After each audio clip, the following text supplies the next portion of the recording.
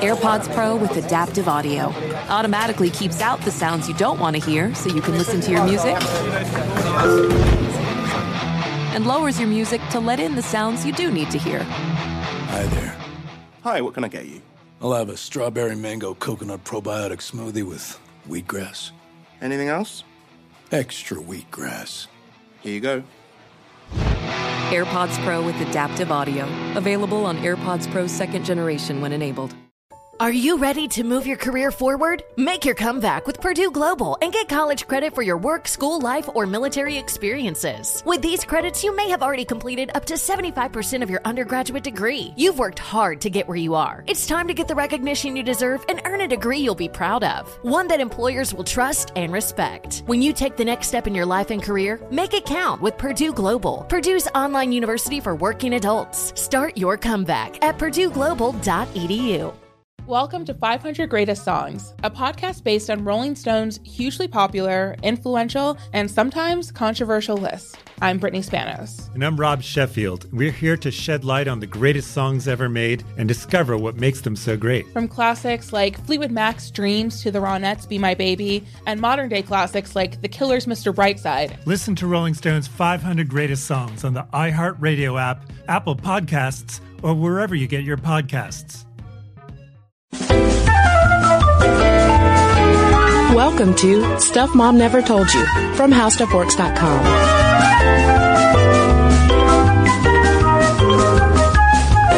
Hello and welcome to the podcast. I'm Kristen. And I'm Caroline. And today we are talking about Phyllis Schlafly. This episode has been a long time coming, but ever since she died on September 5th, 2016, we've been talking amongst ourselves, Caroline and I, about how we should do an episode on Phyllis. We've heard from a number of listeners asking whether we're going to do a Phyllis Schlafly episode, and how could we not? How could we not? Especially after my Twitter response to her passing brought men out of the woodwork to tell me that I was a monster. So what did you tweet? I tweeted a Zendaya gif where Zendaya was just going, bye. And that was it. And conservative gentlemen did not appreciate that and called me a fat feminist monster. Oh no, they called you fat? Oh, isn't that the worst thing a woman can be called? Totally. How did you even survive it? I don't know. Eating even more feminism. Eating all the feminists? Yeah. Well, and it's also apropos to talk about Schlafly because in a lot of ways, she paved the way for Donald Trump being the Republican nominee for president this year. Yeah, and I would argue that her star was definitely rising at the same time that the Republican Party was veering more toward the Reaganification, aligning with the religious right, than it previously had been. Yeah, I mean, that's how she made her name, was definitely by essentially helping usher what was this fringe right-wing group of Republicans, sort of like we think of the Tea Party today, into the mainstream, because for a long time they were just sort of off in the corner and not really taken all that seriously. But then, as we'll talk about more, Phyllis Schlafly showed America that these right-wing conservatives could win in the polls. But I don't want to get too ahead of ourselves. Let's talk a little bit more about who this woman is, because I feel like you either absolutely know who she is because she's the arch nemesis of second wave feminism, or you probably never heard of her. So let's give a quick primer of who this Schlafly lady is. Who's this dame? Well, I mean, you're right. She's absolutely considered one of the most polarizing figures in American public political life. And she's basically, I don't know, she's an author. She's a politician to a degree. And she is best known for her war against the Equal Rights Amendment in the 1970s. Yeah, I mean, she's a grassroots conservative political organizer who is now considered an icon among, ultra right-wing Republicans, Donald Trump included. And we read her obituary in both the New York Times, obviously more liberal. Some might call it the lamestream media if they're Schlafly fans. And then we read her obit in the National Review, which is ultra conservative, of course. And the New York Times described her as, quote, a self-described housewife who displayed a moral ferocity reminiscent of the axe-wielding prohibitionist Carrie Nation. So she's a tough cookie. A real tough cookie. And then the National Review described her, meanwhile, as one of the original happy warriors, funny, gracious, and grittier than one might expect.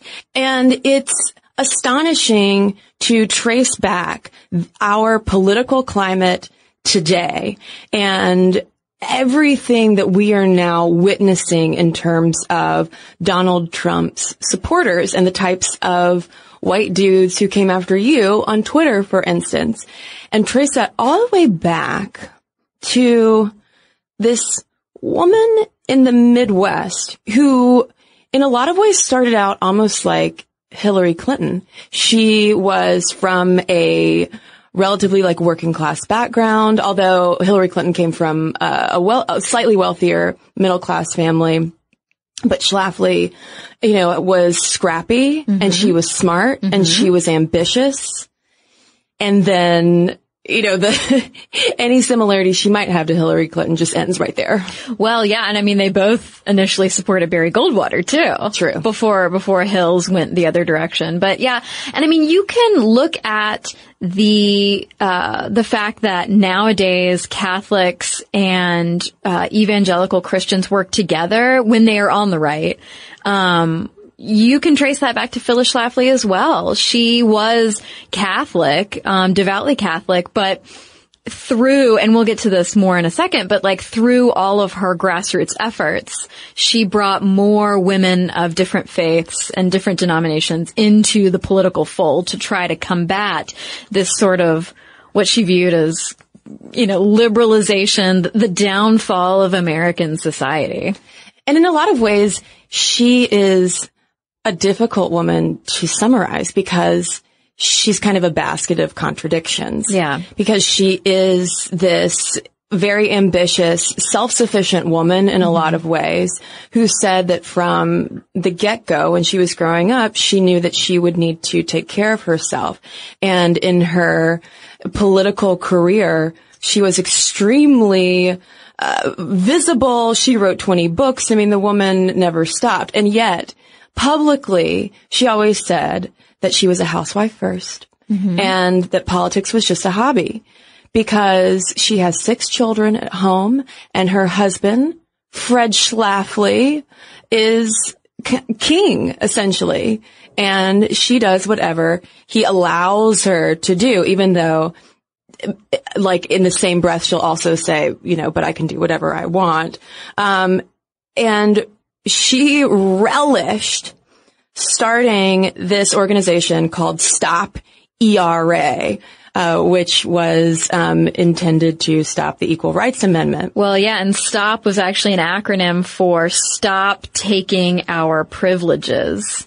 ERA. Which is, when I learned about that acronym, was also, my brain exploded a little bit about just how blatant the intention is right there.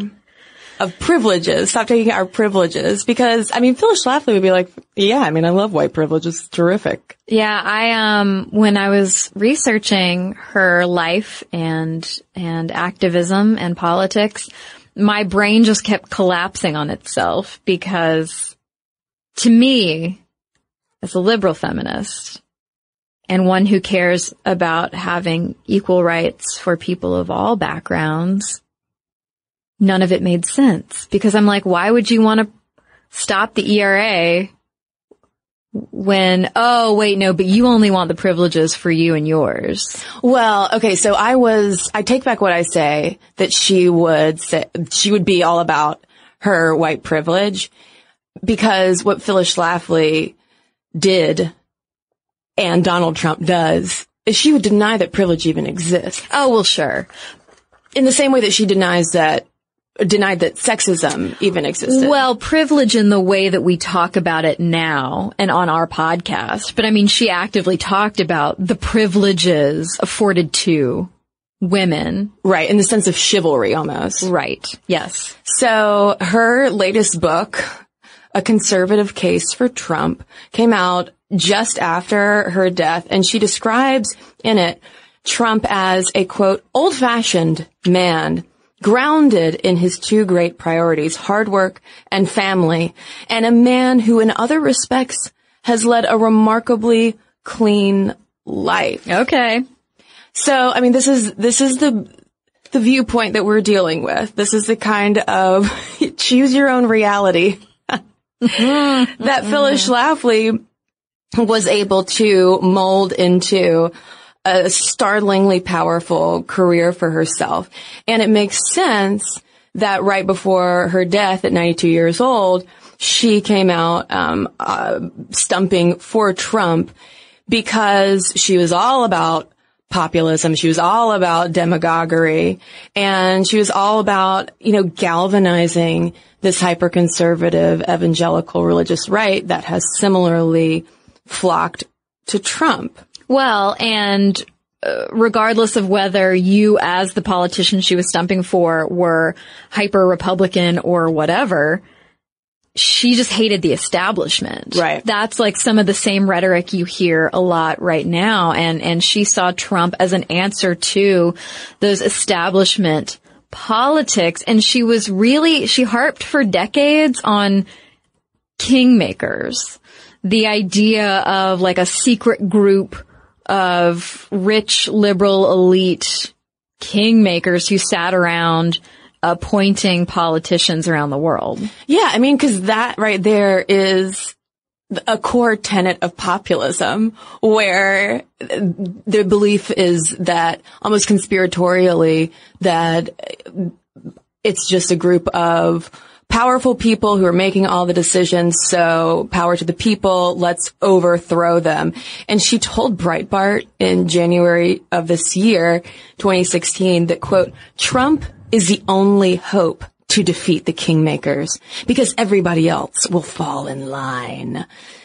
So, I mean, she really believed in this kingmaker business to her death. And, I mean, that's also something to keep in mind as we talk about Phyllis Schlafly, and something that was impressed upon me reading about her timeline is how she has not changed in her political viewpoints at all. She still tells the same anecdotes that she did, in the 60s. Mm-hmm. So how did Phyllis happen? Well, let's give a little bit of biographical background real quick. She was born in August 1924 as Phyllis McAlpin Stewart, in St. Louis. I did have a moment of concern because a lot of my people are from St. Louis, and I did wonder, she came up in St. Louis around the same time as my grandmother. Wonder if they were friends. She was the oldest of two daughters to Odile Dodge, who was her mother, and John Bruce Stewart.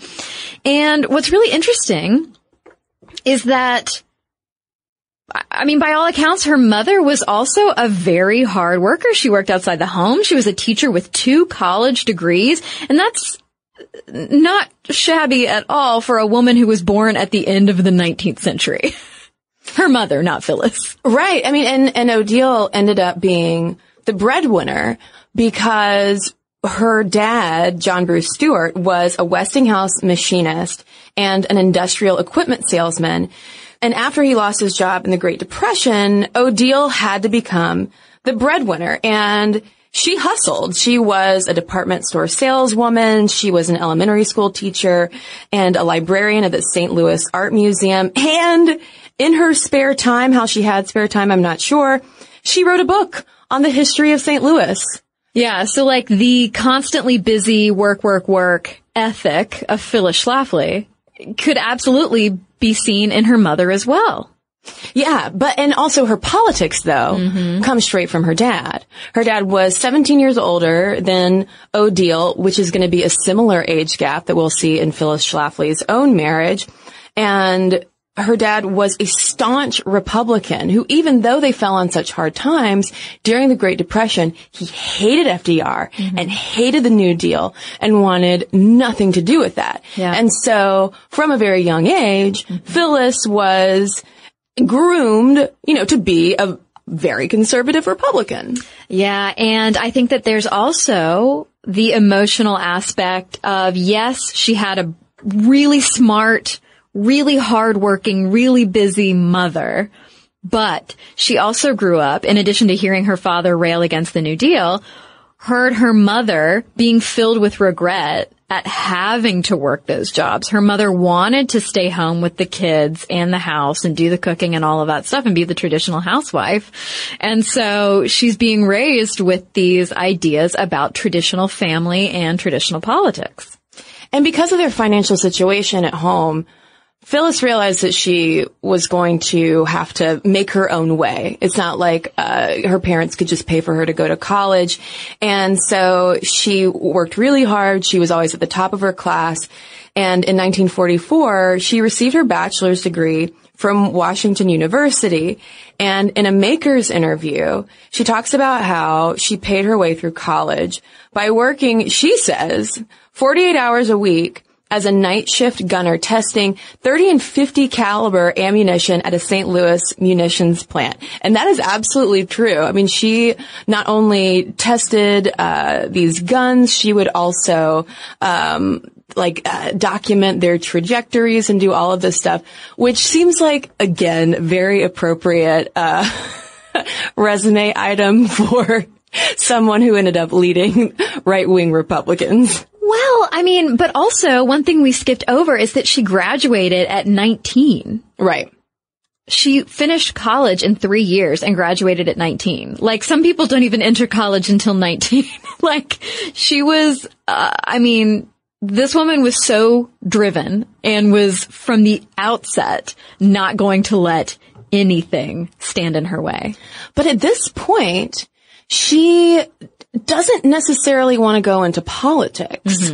She ends up in 1945 receiving her master's degree in political science from Radcliffe, which was the sister university to Harvard at the time, because while Harvard had started letting some women from Radcliffe take colleges with the Harvard men, they wouldn't fully allow women into the school. And apparently she ended up in poli-sci because it was one of the only things that she could study and do it at Harvard. So she could do it in those mixed gender classrooms, because it meant a lot to her to go to Harvard, not Radcliffe. And if you listen to any interviews with her, whenever she talks about her master's degree, she loves talking about, her bootstrapping of her education. And she always says she went to Harvard.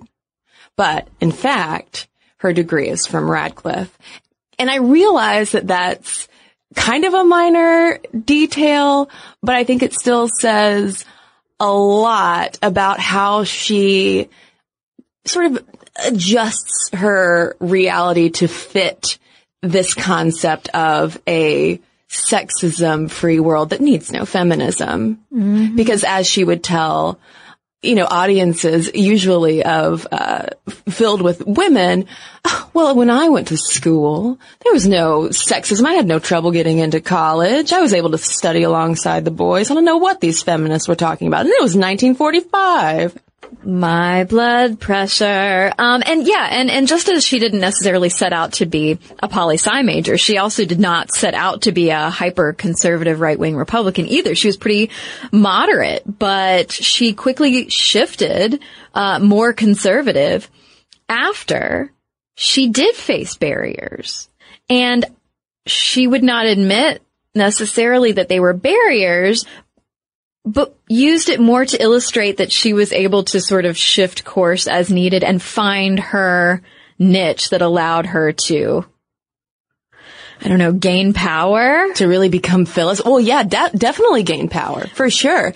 And her post-college career path also hints as to why she has so much animosity toward big government, because after she matriculates from Radcliffe, the war is ending and a lot of jobs are being reserved specifically for veterans, most of whom are men. So Phyllis wants to get a job in the federal government. She's like, I want to work on policy. This is my thing. I got really into this poli-sci classwork, and I'm good at it. She graduated at the top of her class, but she couldn't find a job in the federal government because they were like, nope, we got to save these for veterans. So Big Brother didn't allow Phyllis to fulfill her dream. So she ends up at the far more conservative private think tank of the American Enterprise Institute. So, I mean, it's incredible to see all of these signposts along the way. Yeah, but here's me, ghost Caroline who's not alive yet. No, but Phyllis, look at what you can fight. You can fight sexism that prevents women from going to the schools and getting the jobs that they want. But she wouldn't blame not getting that federal government job on sexism, because they weren't telling her you couldn't get it because you're a woman. You couldn't get it because you're not a veteran. So her ire would be pointed toward the government. Okay. Well, in 1949, she marries Fred Schlafly, who is a devoutly Catholic and politically active lawyer. And what made me stop in my tracks is a line about her wedding vows. And this is a line that would be very much at home in an article about some, devout feminist getting married, perhaps in the New York Times. They write in the New York Times, at the ceremony, Mrs. Schlafly said she did not promise to obey, only to cherish. And that does not sound much like what she would say in her 1970s anti-ERA campaign. Right. Where it was all about obeying Fred. Yeah. Because she was a good housewife. Yeah. And so this little bone that we keep picking at is the same bone that feminists have picked for decades, because they say, Phyllis, Philly, Schlafly, Schlaff, oh girl, P-Schlaffs. You are so active and driven on behalf of yourself, basically, and making sure that you get the opportunities that you want. But what about all of the other women? Who does that sound like, though? Who has similarly intense hair? Donald Trump has a very similar approach to this, where your reality moves with the wind. Whatever, best serves you at that time and will most elevate you, then that's truth. That's your fact, whether it is actually fact or not. And, she, though, P-Schlaff, is essentially coated in Teflon. Yeah. And it's kind of incredible to see how she does just constantly deflect any criticism. And it seems like she enjoys receiving this criticism. Oh, she's a total troll. Oh, yeah. Just to let it run off of her. She once said, she told the New York Times actually in 2006, in the scale of liberal sins, hypocrisy is the greatest. And they've always considered me a hypocrite. And I go on to say how she defends herself by saying, I never told women that they shouldn't or couldn't work outside the home. Quote, I simply didn't believe we needed a constitutional amendment to protect women's rights. But did she not advocate for housewives, that being the reality? Well, she certainly advocated for housewives, but she would continually say, well, I'm not telling you you have to be a housewife. I'm just saying that we don't need to devalue housewives and that feminists are trying to undercut and destroy the role of housewives, even though, and this is a whole other podcast unto itself, Caroline, even though right before old Phyllis sunk her claws into the Equal Rights Amendment, a woman, and I'm forgetting her name right now because I'm really worked up, a woman from the National Organization for Women started this relatively successful outreach, feminist outreach to housewives and divorced women who suddenly found themselves, not really knowing how to support themselves or not really know how to grapple with their personal politics and their domestic situation. So it's so that's another myth. She just kind of makes up this mythology as she goes. Well, mythology that's still repeated. Oh, definitely. Yeah. That feminists want to destroy the home and destroy the family. Hi, I know many a feminist who has her own family. And children even. And washes the dishes. I mean, the idea, and, of course that's a silly thing to say, but my point being that, the idea that feminists are, as a monolithic army, are trying to destroy the family and the home. I mean, it's insane, but it's clearly an effective tactic. It's clearly effective rhetoric. Oh yeah, because it's all about stoking fear. Mm-hmm. That's really the name of the game with all of this. And in 1952, she's just 27 years old when her political aspirations get a kick in the pants because a group of Republicans, local Republicans, come over to her and Fred's house. They come over to the Shafts, and they encourage Fred to run for Congress. There's an open seat, and they're like, Fred, you're the guy. You should do it. And Fred's like, listen, I'm not really interested. And as the story goes, at one point, one of these gentlemen jokingly says, hey, Phyllis, you should run. And Phyllis is like, okay, damn straight I should run. And she's off from there. I mean, she really seizes this opportunity and she runs and wins the primary, which was huge. Mm-hmm. But of course she loses in the general election. Yeah, she was in a really Democratic area, way more liberal, and I think she was against an incumbent too. Yeah, she was. And we read that by the end of that race, her Democratic opponent, was so livid with the rhetoric she used about him being this liberal monster that he would not even shake her hand. He was so mad at the stuff that she had stirred up about him. And she wasn't even yet 30. I know. Already stirring that political pot.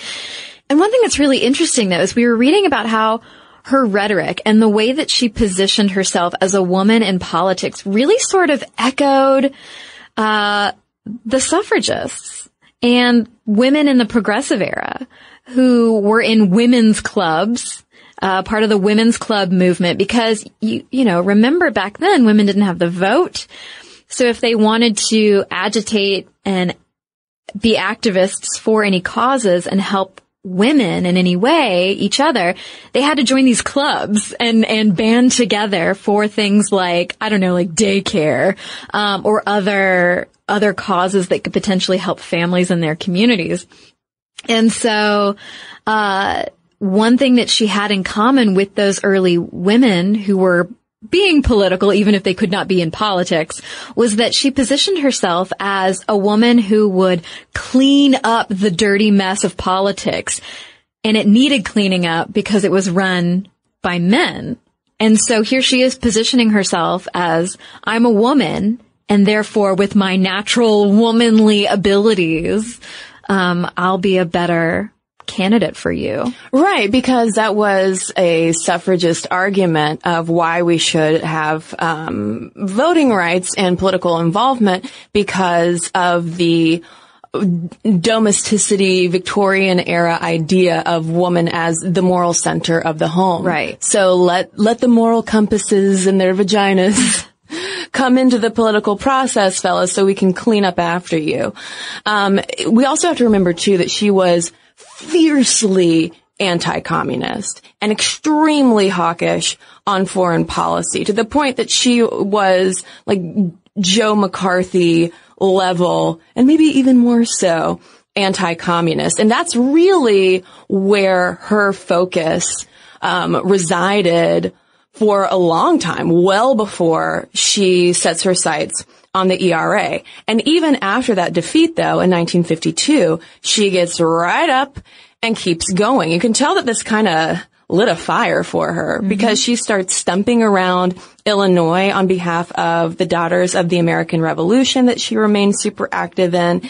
And from 1956 to 1964, she was president of the Illinois Federation of Republican Women. So you can see her starting to gradually rise through these organizational ranks. But now we're also seeing her diverted off sort of to the women's auxiliary side of things.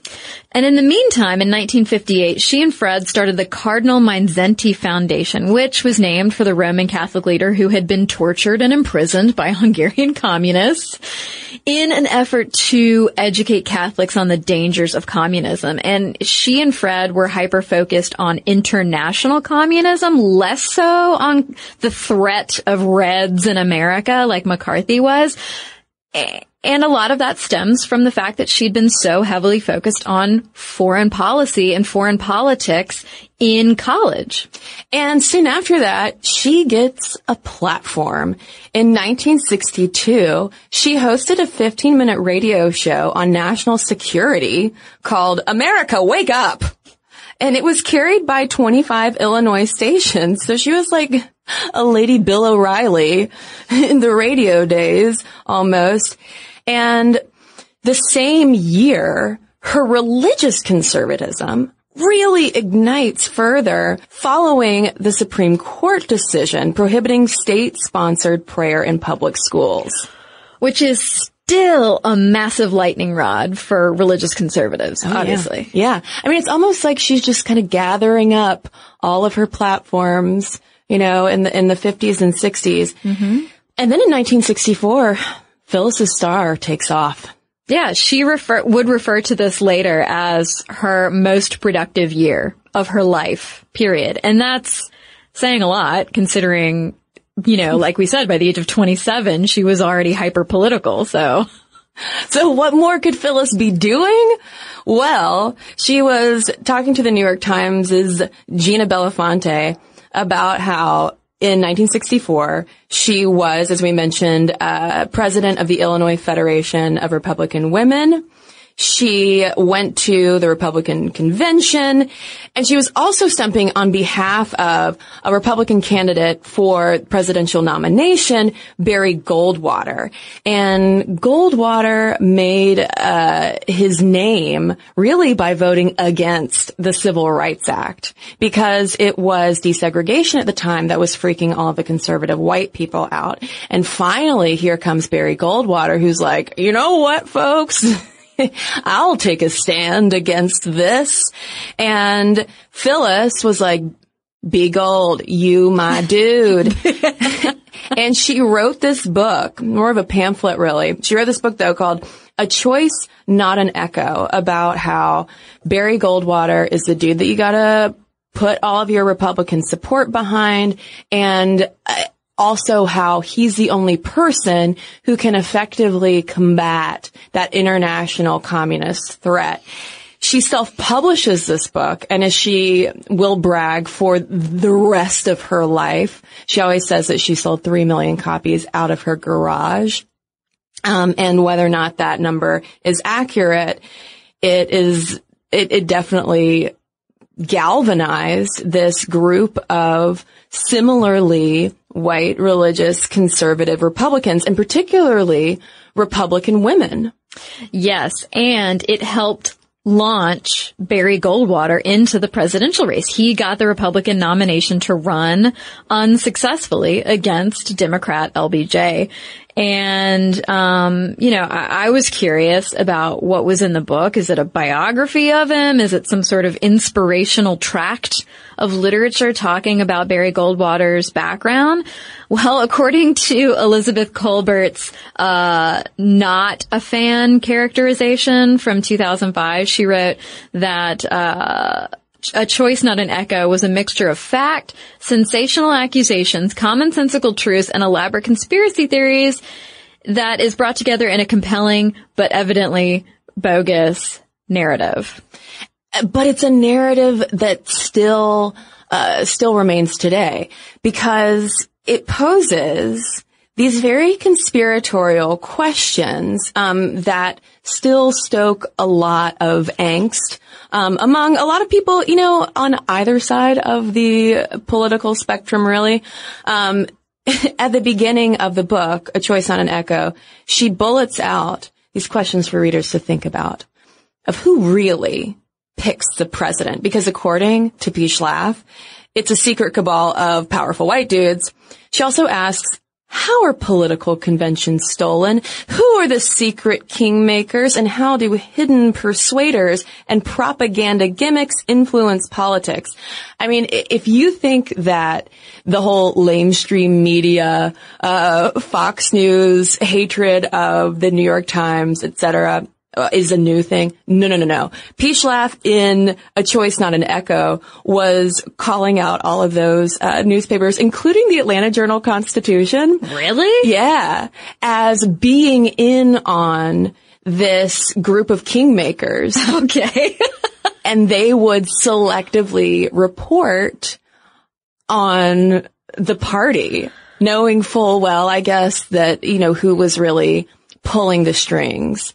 And that's kind of at the core of this right-wing populism of saying, there are these secret meetings going on, and they're going to turn our country into a cesspool of secular welfare nonsense. If they haven't already, because of the New Deal. They're already terrified about the New Deal. If you and I take the podcast on tour anytime soon, it should just be called, what did you say? Secular nonsense? Secular cesspool of nonsense. But I mean, in this election cycle, we've heard similar refrains from the left, Mm-hmm. So there are plenty of people who are as fed up as P. Schlaf about kingmakers and the establishment. Right. As fed up and also as borderline and / full-blown conspiratorial. Right. But something else that jumped out to me in A Choice Not an Echo is how Schlafly describes herself, how she kind of lays out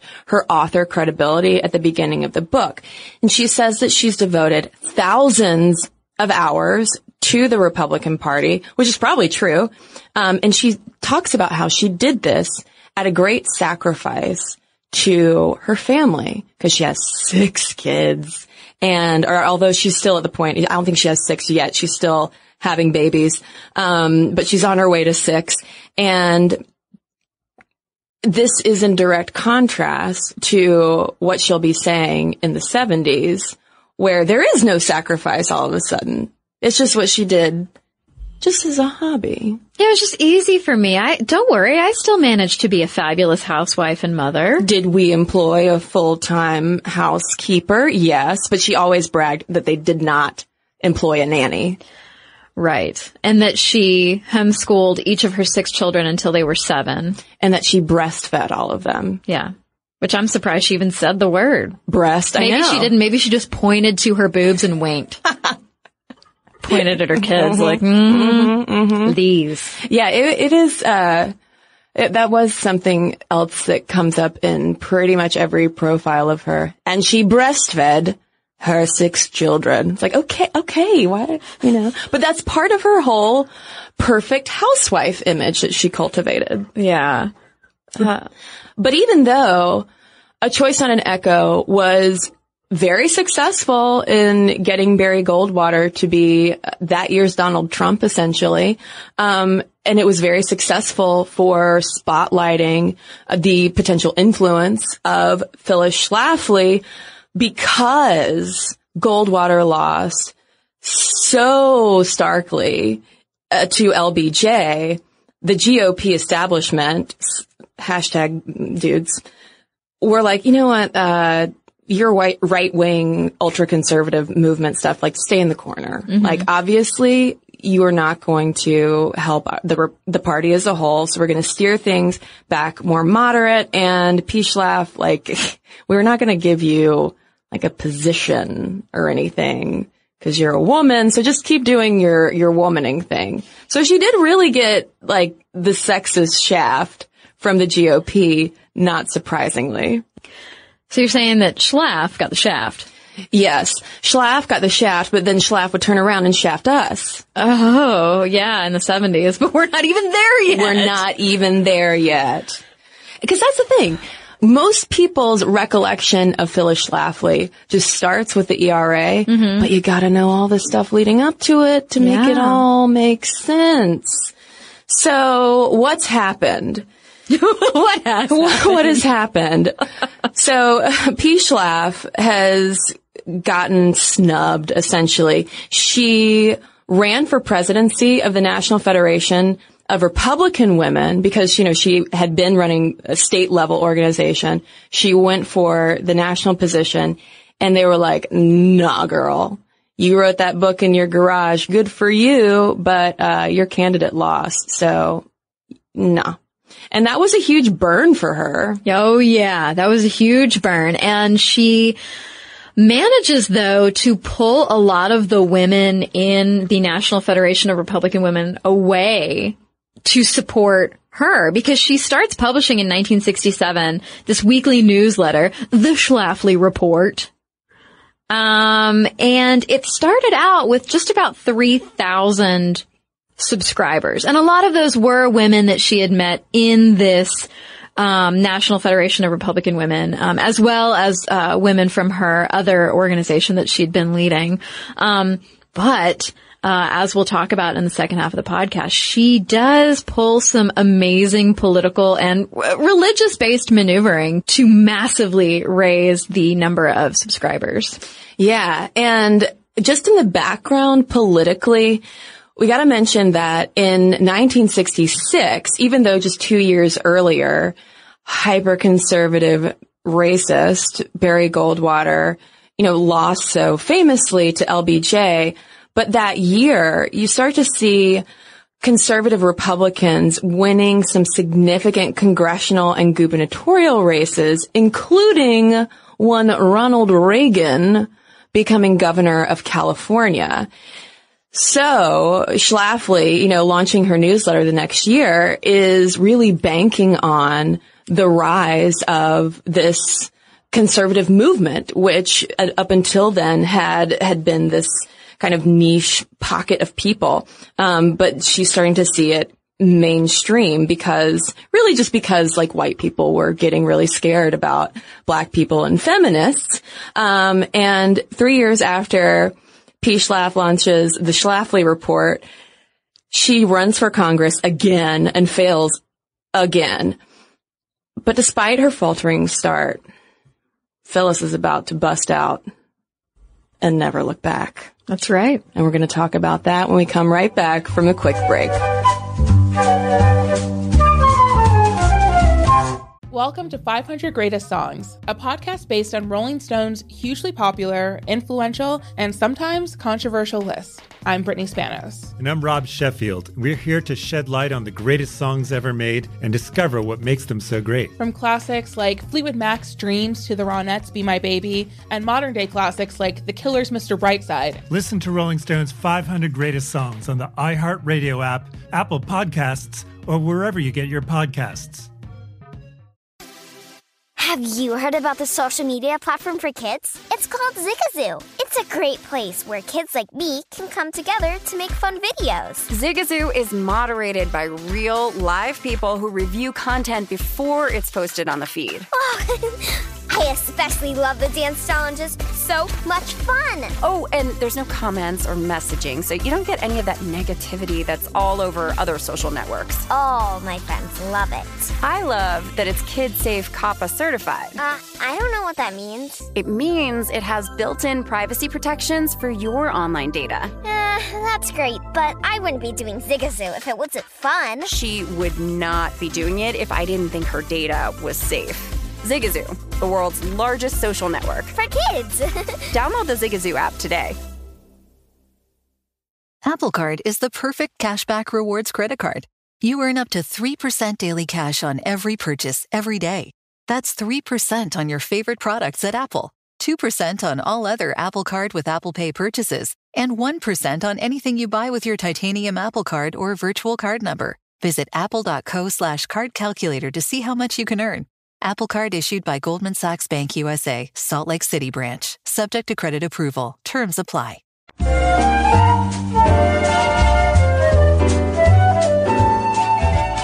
So in the early 70s, even though the Equal Rights Amendment had been around for about 50 years, she really claims she wasn't aware of it. She was not aware of any massive movement behind it.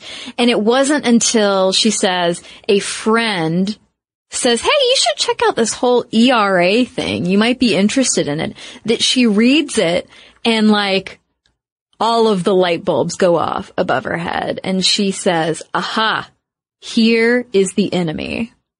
And for those of you not familiar with the ERA, as I really wasn't until doing research for Stuff Mom Never Told You, it was first introduced in 1923 by Alice Paul at the Seneca Falls Convention. And the ERA, which would have been the 27th Amendment if it had gone through, it's very simple in its language. It just states, equality of rights under the law shall not be denied or abridged by the United States or by any state on account of sex. So essentially it would render gender-based discrimination illegal on a federal or state level across the board.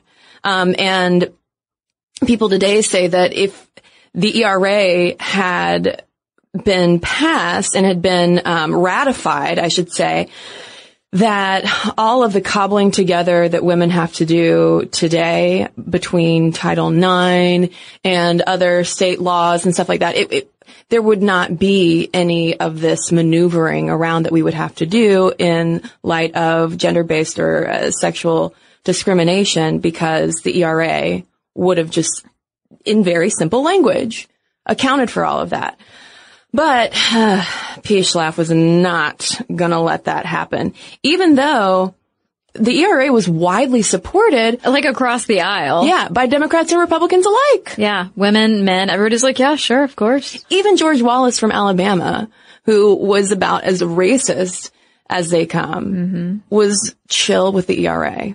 Yeah, I know. Well, because I think a lot of people saw it as well, we already have language in these other various laws and amendments that, we shouldn't discriminate against women. Sure, why not throw this on the pile?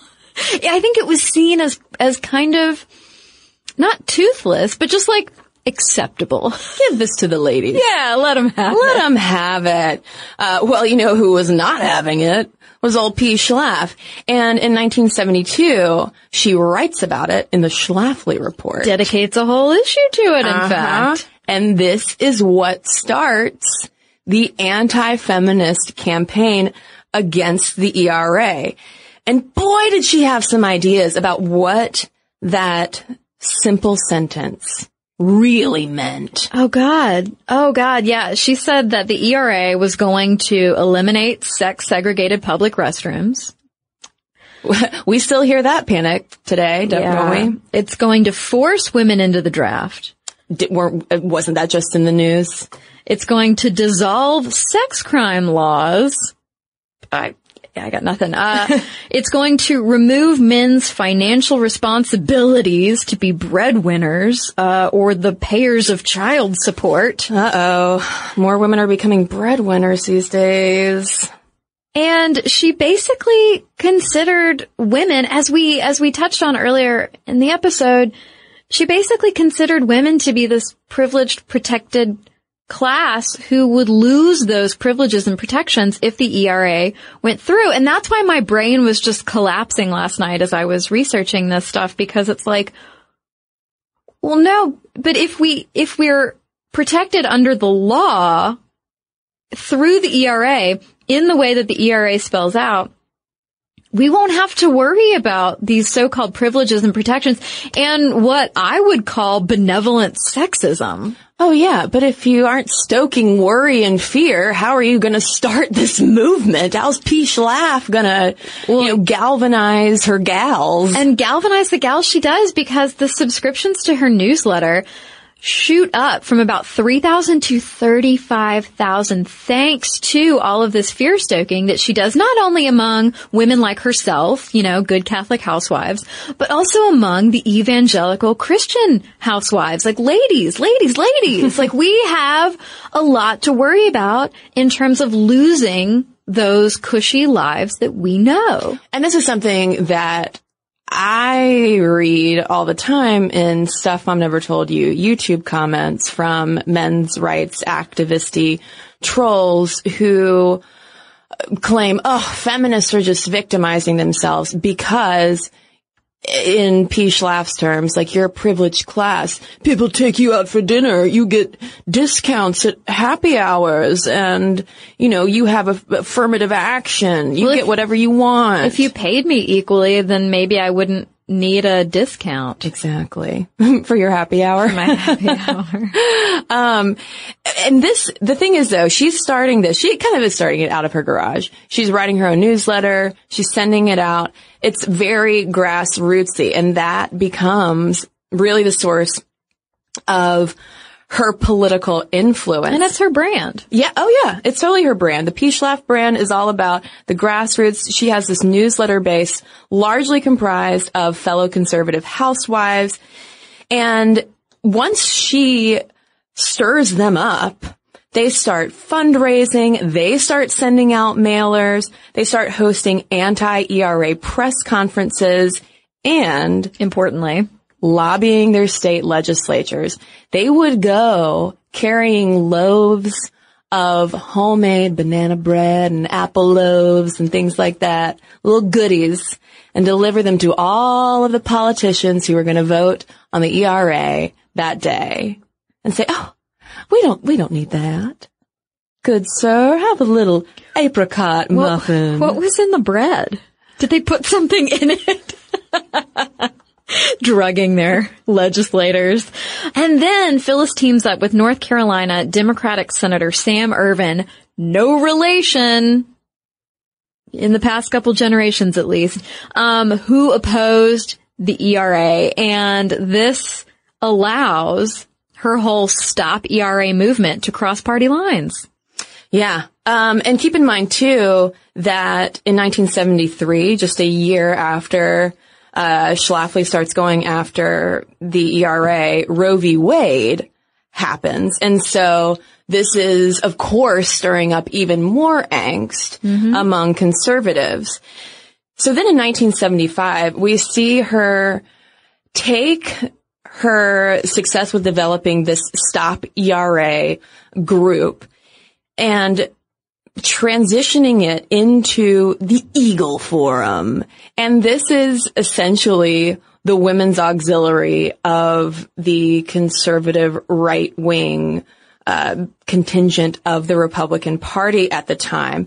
And the Eagle Forum, which was 20,000 strong in 1975, politically lobbied for conservatism alongside sister groups like HOW, Happiness of Women, and AWARE, which stood for American Women Are Richly Endowed. Phyllis is beside herself. Although, I don't know if you could describe someone who is as cool, calm, and collected as Phyllis as ever beside herself. Well, because she's very calculating. She knows what she's doing. Yeah. Oh, for sure. And so her major beef, though, with the growing contingent of feminists in the U.S. is all about how they are messing with the natural order of things. It goes back to her assertion that feminists are trying to destroy the family. Yeah. So in 1994, she wrote one of many columns in which she says feminism is incompatible with human nature. The premise of the feminists is that God goofed in making us two different sexes and that our laws should remedy his mistake. And I guess, okay, I'm going to make this a little personal for a second. Like, I guess that's why so many of her arguments and similar arguments don't make sense to me, because I am not a person who is religious or has God, as a former very inappropriate boss of mine said to me one time. So like things like that don't make sense to me. Saying that there is a natural order in the way that the biological sexes have to be or the genders have to be. Yeah. And I'm sitting here across from you, not surprised at all, because a large part of my childhood was spent in evangelical churches. And while the pastors weren't railing against feminism every Sunday, there was definitely concern, particularly over the homosexual agenda, because that definitely violated, in quotes, nature. And so that's like a whole other aspect of right-wing activism and pushes behind their politics that I simply as a person on the left do not have, because it's not part of my worldview, but it so shaped hers. Oh, definitely. I mean, and part of that too is attached to her, familiar distaste for East Coast elitists and liberals. And, one thing that she really goes on and on about in A Choice on an Echo is how Barry Goldwater is the person that you should vote for because he has simple ideas, simple solutions, whereas LBJ and all these liberal Democrats, they just have these convoluted theories and bureaucratic structures, and they just want to muck everything up. Whereas, you know, it's just nature. It's just man and wife. It's this and that. You know, it's a very black and white worldview. And it's a similar thing that we see today, where there is this distaste among, right-wing conservatives for non-simplistic answers, because that challenges their worldview in a terrifying way. And I mean, I also say this from the perspective of, you know, being very cognizant, even at a young age, of how a lot of the rhetoric, political rhetoric that I heard in conservative churches, that my parents attended was just so fear-stoking. You could feel it in the room, you know, and it was, powerful enough to get Schlafly where she wanted to go. And in addition to her argument about feminism being incompatible with human nature, she also kind of suggested that feminism was out to replace husbands with government Big Brother. Right. So look at you, dumb feminist. You're just trying to get rid of the home, get rid of the family structure, get rid of the husband who can provide for you. They can be the breadwinners if you just let them. But instead, you want to get rid of all that and have the government give to you. Have the government be your breadwinner and your husband and accept welfare and public assistance and things like that. And doesn't this sound like a frustrated, just out of college Phyllis who can't get a job in the government because Big Brother has saved all the other jobs for other brothers, essentially. And the way she puts it, though, in one column, it might have been the same, that same column from 1994. She uses sarcasm in rhetorical questions a lot. So she sneers, Need a job? Big Brother will get you an affirmative action quota position. You don't meet the physical requirements? Big Brother will gender norm the test results and give you a high score. Not satisfied with your salary? The Comparable Worth Commission will order your employer to give you a raise. And if you want a promotion, the Glass Ceiling Commission will force your employer to give it to you. So it's just this idea that we are making up these problems, and through this group of kingmakers, the government then establishes these committees that just, magically give women raises. Well, I mean, all of her rhetorical questions there go back to her emphatic assertion that there is no such thing as this patriarchy that oppresses women, that women are not oppressed. And then her assertions are directly tied to today's conversations around women are making themselves victims. Well, and this next quote about how she describes the relationship between feminism and the federal government is so reminiscent of what you hear today among women against feminism or anti-feminists, whichever way you want to put it, where she says, our societal policy should be to let women make their own decisions about marriage and career without the interference of taxpayer-funded, gender equity, federal busybodies. Well, so she's trying to have both at the same time. Yeah. She's trying to say that we don't need feminism, but, not because we don't want the best for women, but just because we don't think that anyone should be telling women what to do. So isn't feminism telling women what to do? And so that's why, women shouldn't be for feminism.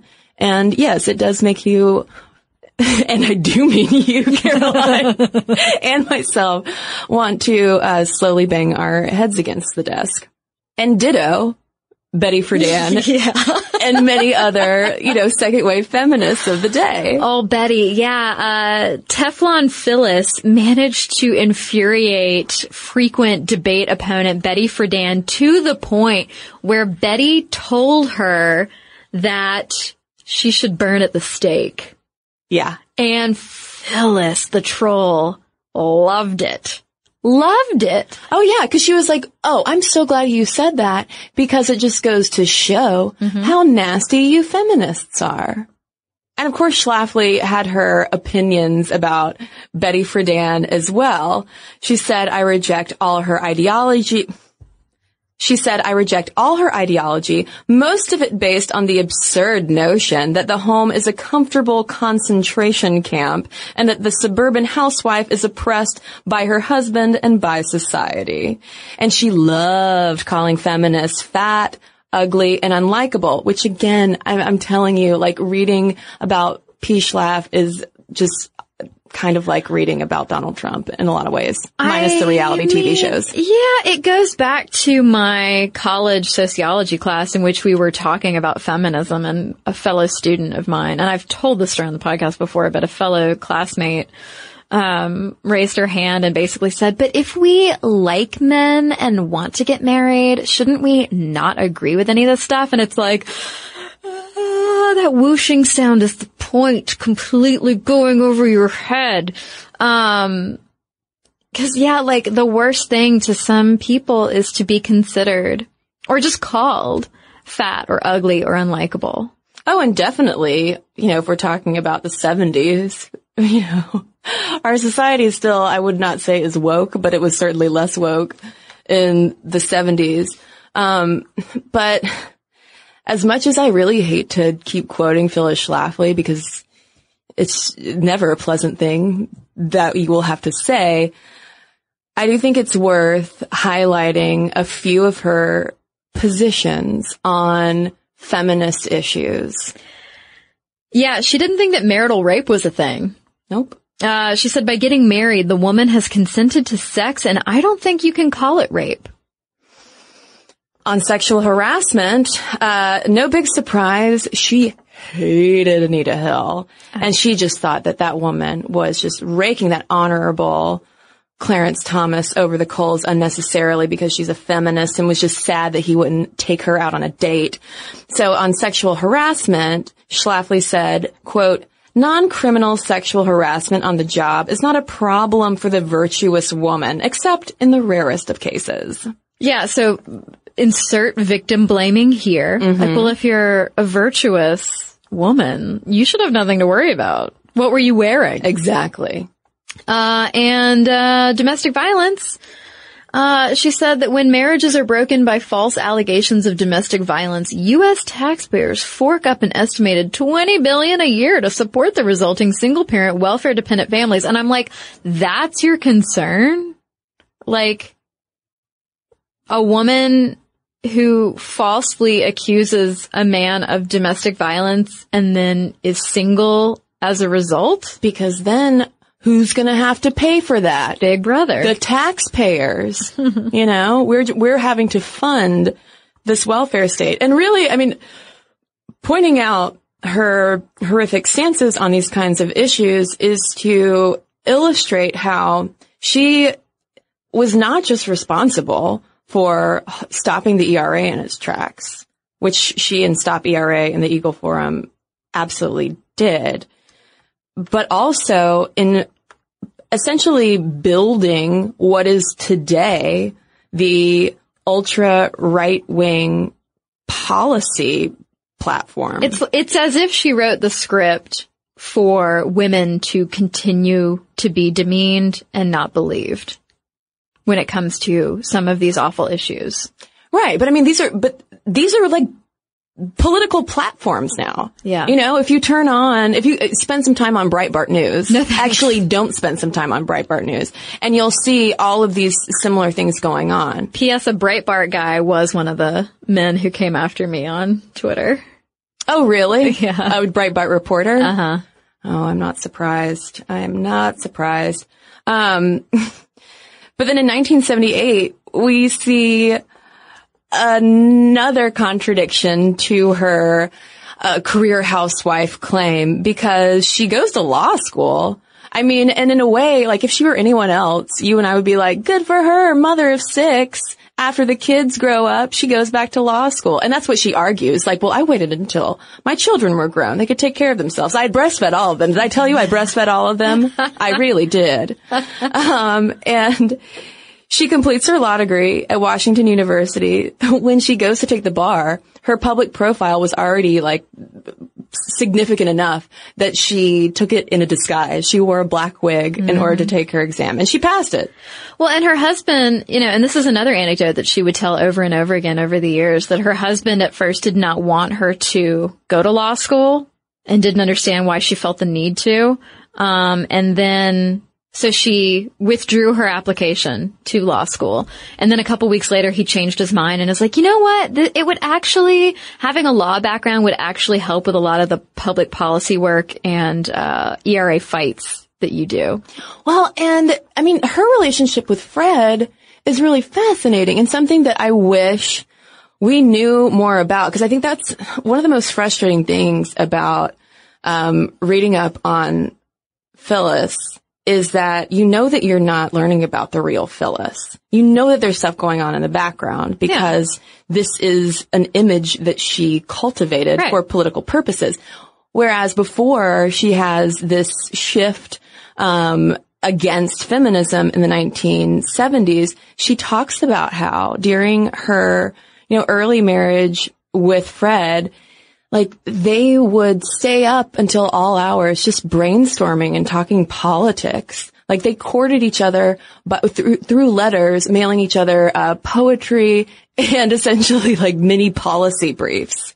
There were, like, a couple of wonks. Yeah. But she played it all down in order to conform to a more palatable, submissive image that would fit into... Which also sounds very House of Cardsy. Yeah, which fit into this mold, you know, that could then elevate her to the platform that she ended up having, which in 1980, she used her influence to successfully negotiate with the GOP to remove its pro-ERA platform plank. And this is when we finally see the Republican Party, which previously had a lot of ERA supporters in it. It wasn't as conservative as it is today by a long shot. we finally see them turning that corner as Reagan is about to take over. Exactly. Yeah, exactly. And June 30th, 1982, Phyllis holds a party because the congressional deadline for states to ratify the ERA expires. And they were, 3 states short of ratification? And so from there, she's like, cool, box checked, done. Now let's make sure that we hinder the fight for LGBTQ rights, for welfare, and for reproductive rights. Which, of course, she had been harping on throughout her anti-ERA campaign. Even though she has a gay son. Oh, yeah. In 1992, her gay son was outed. I'm not a fan of people outing people at all. I understand the attraction to wanting to out Phyllis Schlafly's son. But yeah, one of her sons who lived, at least like at the time it was reported, he was still living with Fred and Phyllis and was still, dedicated to the conservative cause. And Phyllis kind of had to hedge her love for her child and her versus her hatred for homosexuals. And their agenda. Oh, yes. The homosexual agenda. Yeah. Which I just imagine, like, is there a notebook? Yeah. You can buy it at Office Depot, I think, the planner. Get a kale smoothie. Yeah. They now have an app. The Gay Agenda. You can just have it on your phone. It's like a calendar. Perfect. Yeah. It's really colorful. And she would continue, though, throughout the rest of her life to maintain that women were that privileged class. And she offered advice on NPR in 2014 to women saying, just remember, American women are so fortunate. Oh, yeah. And I guess relatively in the grand scheme of global privileges. Well, her version of fortunate is that she always praises men right after she says that. We're so fortunate because we have all these brilliant men who invented all of this brilliant technology that allowed us to easily wash our clothes, and we got disposable diapers, and you have all these conveniences that I didn't have growing up. And so comparatively, women are just so fortunate, and you just need to remember that and don't victimize yourself. And a few years earlier to the New York Times, she had said, feminism has changed the way women think, and it's changed the way men think. But the trouble is, it hasn't changed the attitude of babies at all. And so that, of course, is hearkening to her whole feminism violates the laws of nature. Like, babies know better. Boy babies know that they should be little baby breadwinners. That baby's gnawing on some bread. And the funny thing that, if you haven't picked up on the theme of this episode yet, the funny thing that former now President Karen DeCrow pointed out in 1981 was that no matter the words that came out of Phyllis Schlafly's mouth, she was a liberated woman. And as DeCrow says, she sets out to do something and she does it. To me, that's liberation. Oh, yeah. And she also spotted the gender inequalities that feminism still seeks to uproot. At one point in response to that really harsh blow that she took in 1967 when she lost her bid for the National Federation of Republican Women presidency, she said, quote, "The Republican Party is carried on the shoulders of the women who do the work in the precincts, ringing doorbells, distributing literature, and doing all the tiresome, repetitious campaign tasks. Many men in the party, frankly, want to keep the women doing the menial work." Like, if that is not something that should then be followed by a statement of feminist support, I don't know what is. And that's the confounding thing about Phyllis Schlafly. Yep. She encountered sexism, and she knew it was sexism because she's calling it out right there, recognizing that here are the women in the trenches doing all of this grassroots organizing that ultimately has revolutionized American political culture. Look at Donald Trump today. And yet she's saying, but, you know, the dudes don't want to acknowledge it. They just want to keep us in the corner. Yeah, Phyllis is far from stupid. This woman is not dumb. She's incredibly brilliant and incredibly driven. And she is just driven down a different path. Yeah. I mean, and the moral of the story is, remember that women are not a monolith. Right. Smart women are not a monolith, you know? And also, as she always likes to say, like, they never took me seriously. Like, everyone always underestimated her when she was starting out in her, A Choice Not an Echo era, when she was just on the fringes with this, you know, this little group of, ultra conservatives. And she was like, you know, they didn't see what was coming.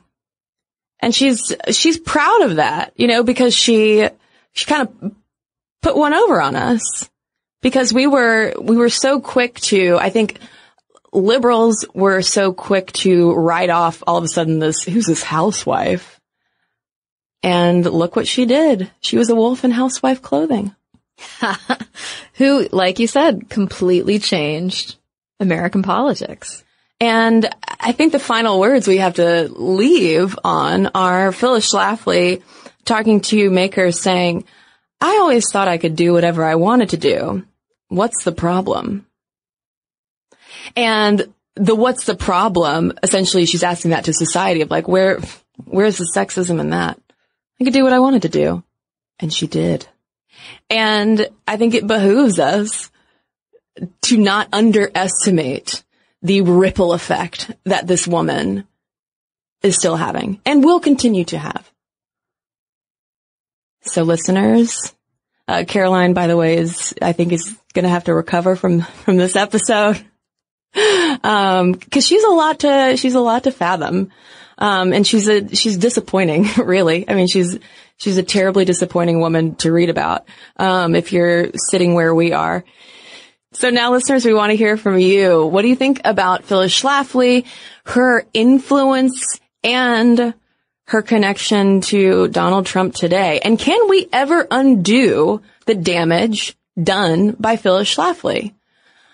Honestly, I think the answer is no. But listeners, perhaps you are less cynical than I. Let us know your thoughts. momstuff@howstuffworks.com is our email address. You can also tweet us at momstuffpodcast or message us on Facebook. And we've got a couple of messages to share with you when we come right back from a quick break. Welcome to 500 Greatest Songs, a podcast based on Rolling Stone's hugely popular, influential, and sometimes controversial list. I'm Brittany Spanos. And I'm Rob Sheffield. We're here to shed light on the greatest songs ever made and discover what makes them so great. From classics like Fleetwood Mac's Dreams to the Ronettes' Be My Baby, and modern-day classics like The Killers' Mr. Brightside. Listen to Rolling Stone's 500 Greatest Songs on the iHeartRadio app, Apple Podcasts, or wherever you get your podcasts. Hey Sarah, I love that spring break vlog you posted on Zigazoo. OMG, you watched it? Yeah, it was edited so well. I think you're so talented. Social media interactions are only positive when you use Zigazoo. Zigazoo is the world's largest and safest social media network for kids. Your kids can upload their content and see what their friends are up to. With Zigazoo, they can create videos, enter to win prizes, and try out the latest dances and trends. There's no commenting, no text messaging, and everything is 100% human moderated. Plus, all community members are real, verified kids just like yours. There are no bots, trolls, or AI. Because Zigazoo is about one thing and one thing only, and that is fun. Try out Zigazoo this spring break and let your kids share your vacation vlogs and best edits with their friends safely. Download the Zigazoo app today. That's Zigazoo. There's plenty to celebrate in March and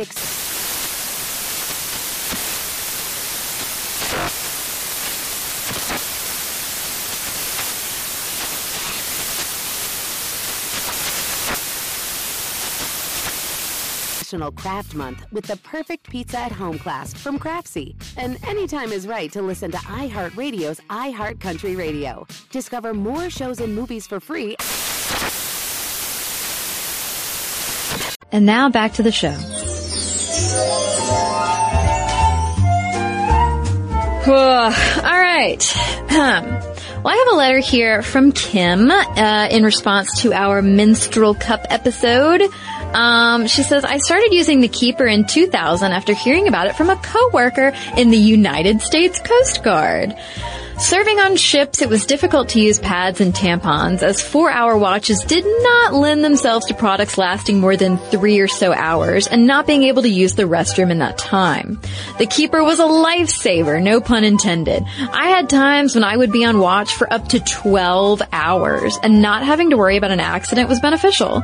I made sure to talk with every woman who was assigned about this wonderful product.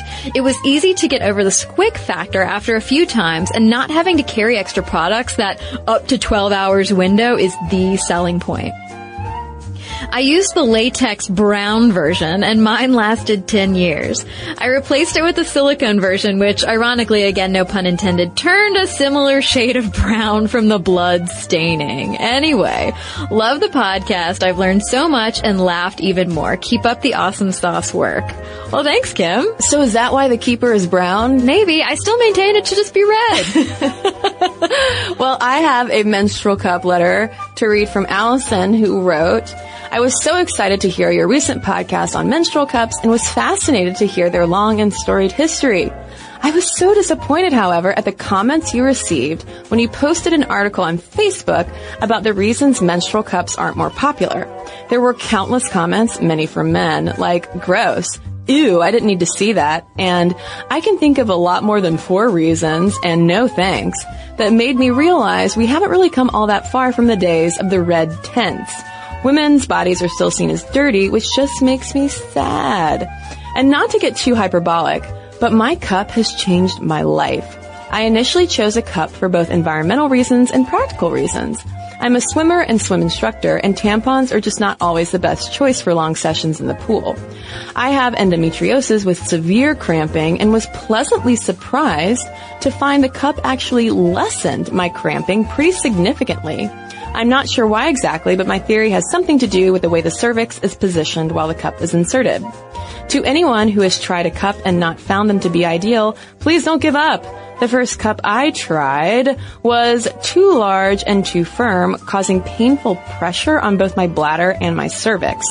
I did some research before I bought my second one, and it's now seriously a perfect solution to an otherwise painful time of the month for me. Well, thanks for the info, Allison. And yeah, it is always disappointing to see people on social media act like children over something that is a natural bodily function. So listeners, we'd love to hear from you. momstuff@howstuffworks.com is our email address. And for links to all of our social media, as well as all of our blogs, videos, and podcasts with our sources so you can learn even more, if you dare, about Phyllis Schlafly, head on over to stuffmomnevertoldyou.com. For more on this and thousands of other topics, visit howstuffworks.com.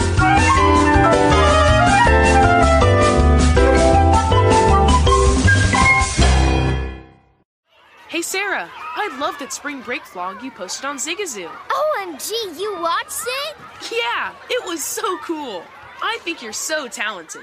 Social media is only positive with Zigazoo, the world's largest and safest social media network for kids. In Zigazoo, all community members are verified kids like yours, and all content is fully human moderated.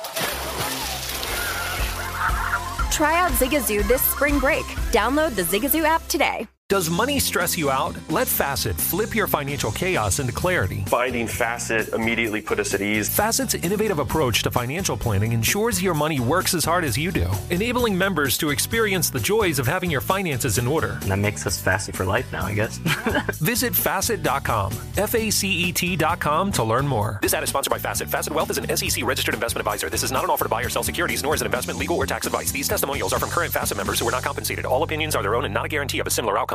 Welcome to 500 Greatest Songs, a podcast based on Rolling Stone's hugely popular, influential, and sometimes controversial list. I'm Brittany Spanos. And I'm Rob Sheffield. We're here to shed light on the greatest songs ever made and discover what makes them so great. From classics like Fleetwood Mac's Dreams to the Ronettes' Be My Baby, and modern-day classics like The Killers' Mr. Brightside. Listen to Rolling Stone's 500 Greatest Songs on the iHeartRadio app, Apple Podcasts, or wherever you get your podcasts.